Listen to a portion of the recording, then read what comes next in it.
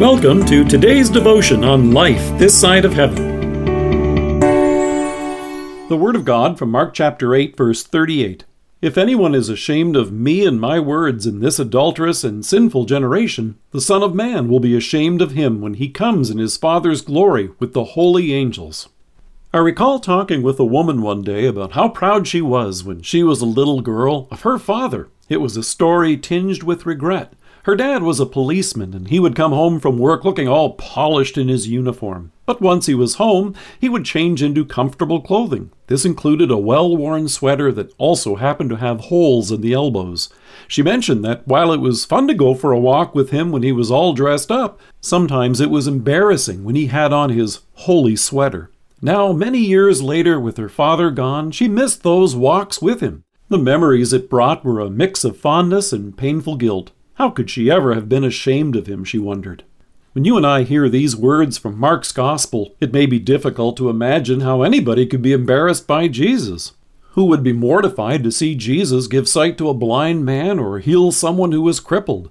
Would anyone hide their face or feel discomfited to watch him raise Lazarus from the dead? If you were with Jesus and watched him transfigured in glory on the mountain, would you find yourself feeling abashed? Hardly.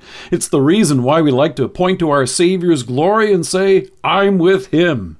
But Jesus was now describing for the disciples how he would soon give his life for us on Calvary. It would involve the ignominy of an arrest, the indignity of a rigged trial, being trotted out for the crowds, bound as a prisoner, being stripped in public and beaten, being demeaned by the authorities, jeered by his enemies, taunted by passers-by, and derided on the cross until he was dead. Isaiah describes the scene and says, "Like one from whom men hide their faces, he was despised, and we esteemed him not." It's not popular to talk about Jesus these days. He's quite often the punchline of jokes on television and at work, and Christians are usually portrayed in the media as gullible rubes with the IQ of a turnip. In John's Gospel, Jesus said, "If the world hates you, keep in mind that it hated me first."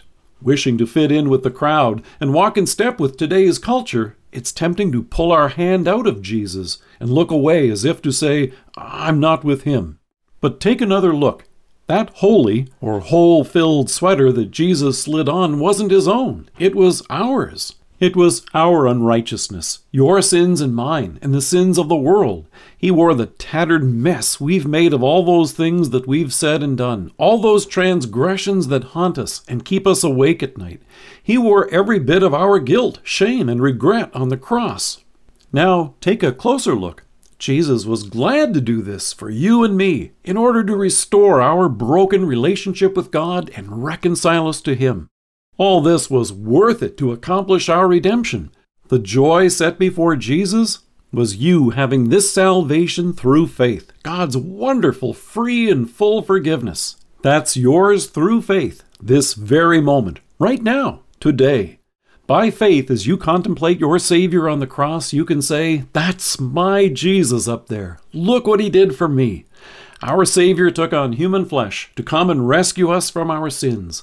So the writer of the Hebrews notes, both the one who makes men holy and those who are made holy are of the same family. So Jesus is not ashamed to call them brothers.